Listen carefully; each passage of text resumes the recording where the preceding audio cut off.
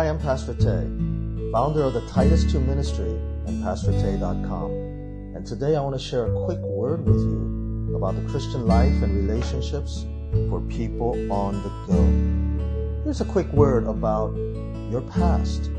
Unfortunately, for many people, the past continues to follow them into the present. Sometimes it feels like a dark cloud hanging over you wherever you go. It's like that dark rain cloud that followed Eeyore. Remember the sad donkey in Winnie the Pooh? And the reason why it's cloudy and rainy is because your past has not been reconciled. Now, it's important to note that you don't have to forget the past.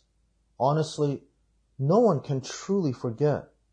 For those who have gone through very painful memories and experiences, it will be almost impossible to forget. But that's okay. You don't have to forget the past. You just have to reconcile it. Let's confirm that there's no biblical command to forget the past. You just have to come to terms with it. Remember the life of Joseph in the book of Genesis? His past is one dramatic episode after another, from being thrown into a pit, to being sold as a slave, to being thrown into jail. His dark cloud is raining cats and dogs. I'm sure there were many times when he was disturbed by all the things that had happened in his past. But there is that dramatic moment when he meets his brothers again. It's been 13 years since he was sold by them.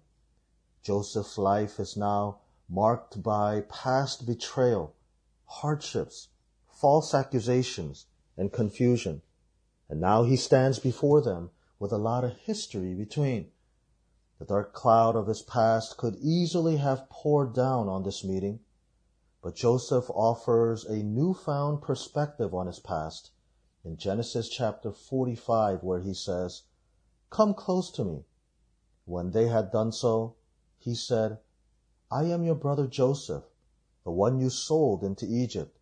And now do not be distressed, and do not be angry with yourselves for selling me here, because it was to save lives that God sent me ahead of you. For 2 years now there has been famine in the land, and for the next 5 years there will not be plowing and reaping. But God sent me ahead of you to preserve for you a remnant on earth, and to save your lives by a great deliverance. So then it was not you who sent me here, but God." What an amazing revelation for a man who spent half his life as a slave. Clearly, Joseph did not forget his past. He remembered every detail, but he completely reconciled it as God's plan for his life. And so it's a matter of interpretation. And for us believers, it's a matter of reinterpreting our past by faith, believing that God was guiding us the entire time. So today, remember yesterday and take it to God and reconcile it as part of God's will for your life. As painful and as difficult as it has been, somehow God allowed it for His purposes. Well, that's it for today. That's Counseling on the Go. If you want to know more about it, you can visit titus2ministry.org and pastortay.com. And if you need counseling about painful memories, contact me for a free conversation. Tell me your story, and I will listen. Gotta go.